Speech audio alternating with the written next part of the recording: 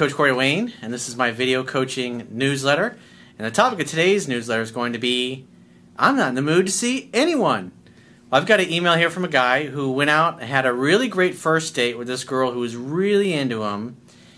Went out, had a pretty good date, but in the texting exchange afterwards, after the date, kind of fumbled the football and said some things that just basically kind of took a crap in his Wheaties, if you will, and kind of screwed things up.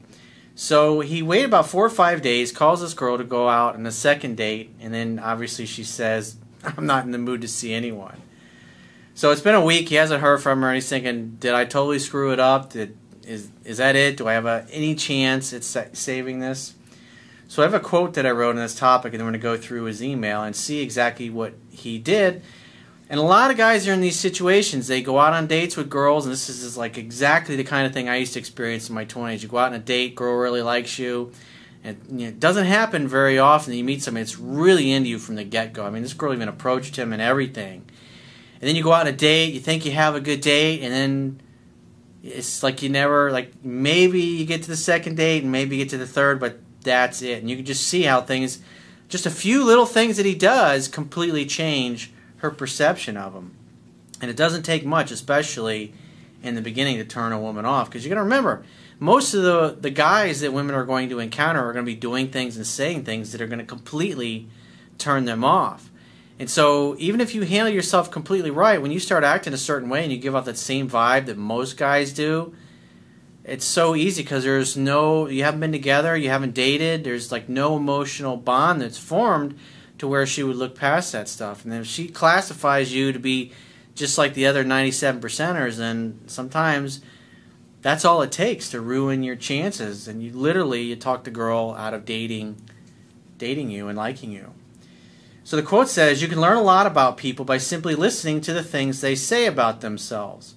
When someone you just met starts talking about their flaws, it's romantic to see them as they could be, but it's foolish to think it's your job to change them or that they will choose to change themselves.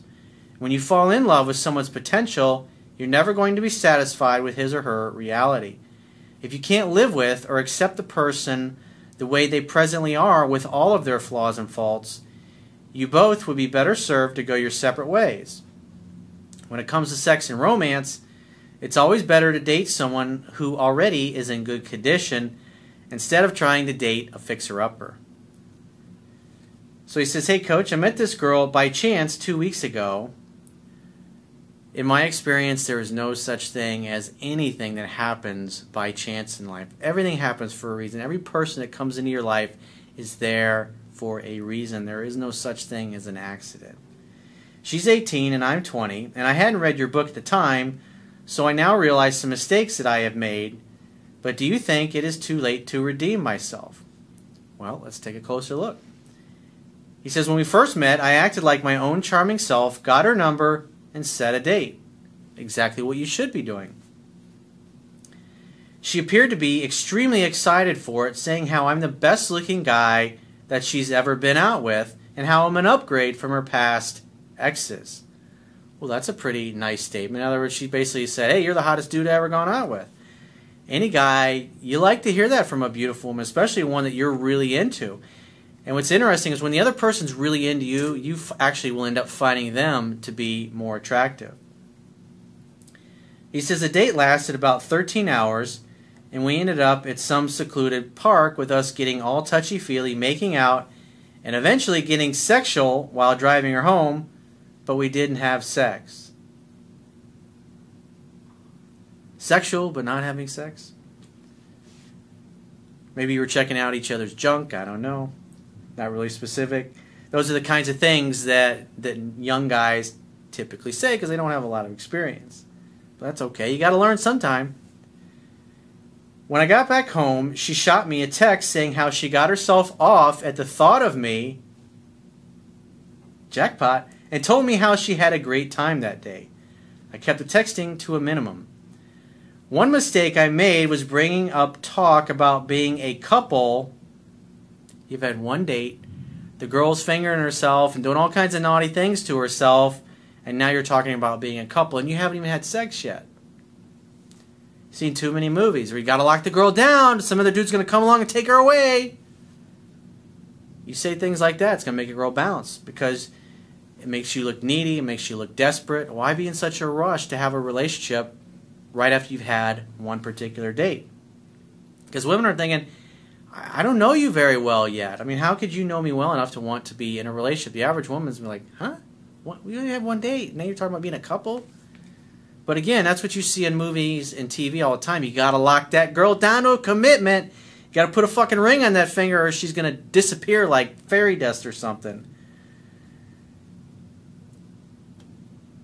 And whom she has talked about me. So he says, one mistake I made was bringing up talk about being a couple and whom she has talked to about me during the date. He says, oops.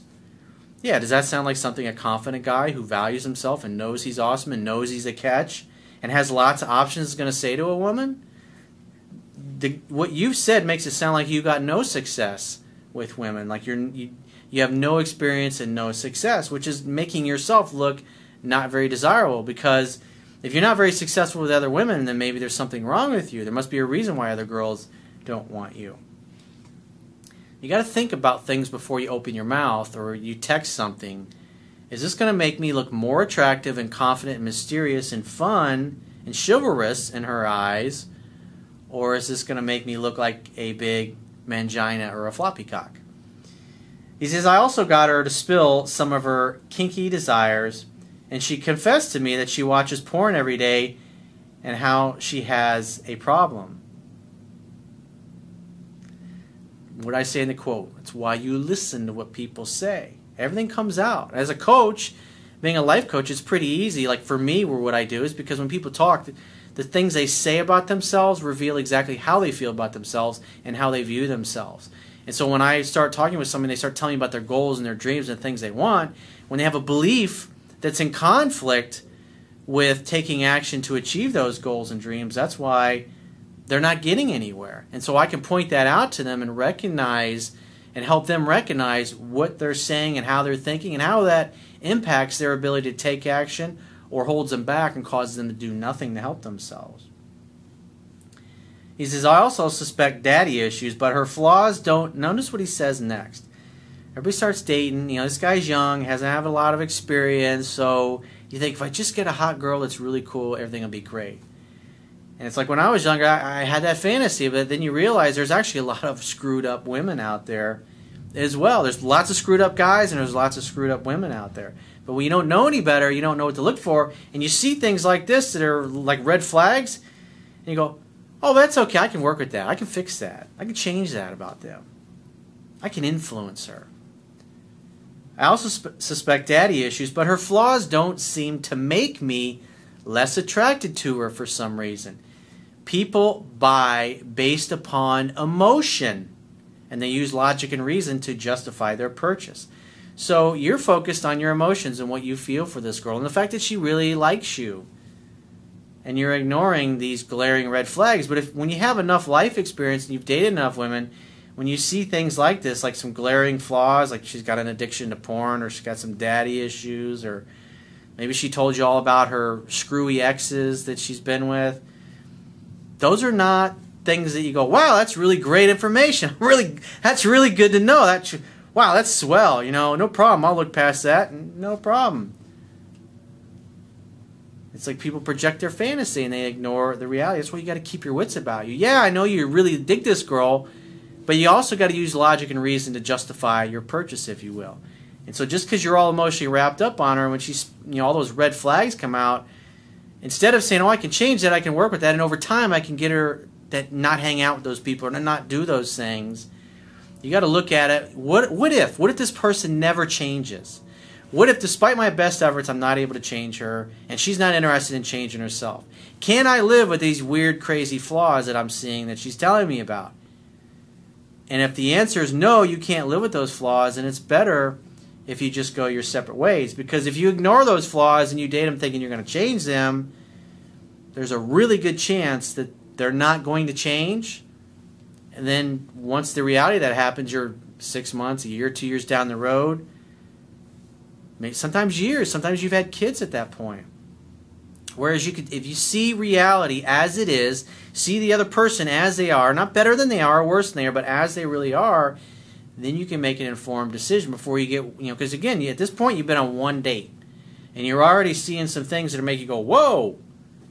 But yeah, you're going, oh, it's okay, I can work with that, no problem.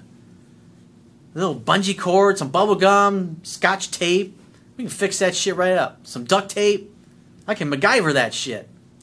He says, about 4 days passed, and I initiated a text to meet up again, a mistake, I guess, as I didn't let the cake bake. She ignored my text until the next day, giving me an excuse about how she wasn't in a good mood to see anyone, to which I replied a day later saying, no sweat. I would have said, well, hey, you know what? Sorry you're not having a great day, but you know what? All the more reason why we should go out and have a good time together, because I'll make you smile. Come back with something like that. But I'm not in the mood to see anyone. If a girl sends me something like that, I would have said, all right, no problem. Give me a call when you feel better. Or give me a call when you want to get together again. I had a really great time the other night. Call me if you want to talk or whatever. But then if she does call you to talk, you're like, hey, you know what? Let's get together and talk about this over dinner. The idea is, remember, be direct, be decisive, make a date. But that statement, I'm not in a good mood to see anyone.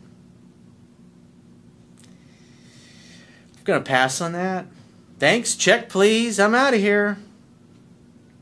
But this guy's young, so you live and you learn. He says it's been a week and it's extremely hard holding back because she's extremely attractive physically, but I'm trying my best. But you're still ignoring the fact that it sounds like she might be a little bit of a Fruit Loop, dude. Being a frustrated 20-year-old guy, i.e. I'm desperate, I'm fearful, I'm in a scarcity mindset, and a high testosterone level doesn't help much. Well, at the end of the day, if you're looking for a great girl to have a relationship with, this girl's giving you quite a few red flags. So I personally wouldn't do anything. But if you want to go down that little crazy road or that dark alley and hope nothing bad happens to you, then I'd wait 2 weeks.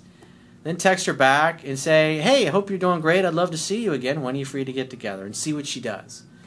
If she's receptive, great. If not, yeah, you made some mistakes that I pointed out on your first date. You didn't make yourself look all that confident. But the same token, she had some red flags. Sound like she had some bad relationships in the past. And also just the fact that, who texts something like that to somebody? What did she say? I'm not in a good mood to see anyone. What do you think that tells you about her mental state of mind or her mental stability? Check, please. Elvis has left the building. That's what should be happening. So if you'd like to get my help personally, the quickest way is to book a paid phone, Skype, or email coaching session. You can choose any of those options by going to my website, clicking the products tab at the top of your screen, and just follow the instructions for booking whichever option works best for you. And I will talk to you soon.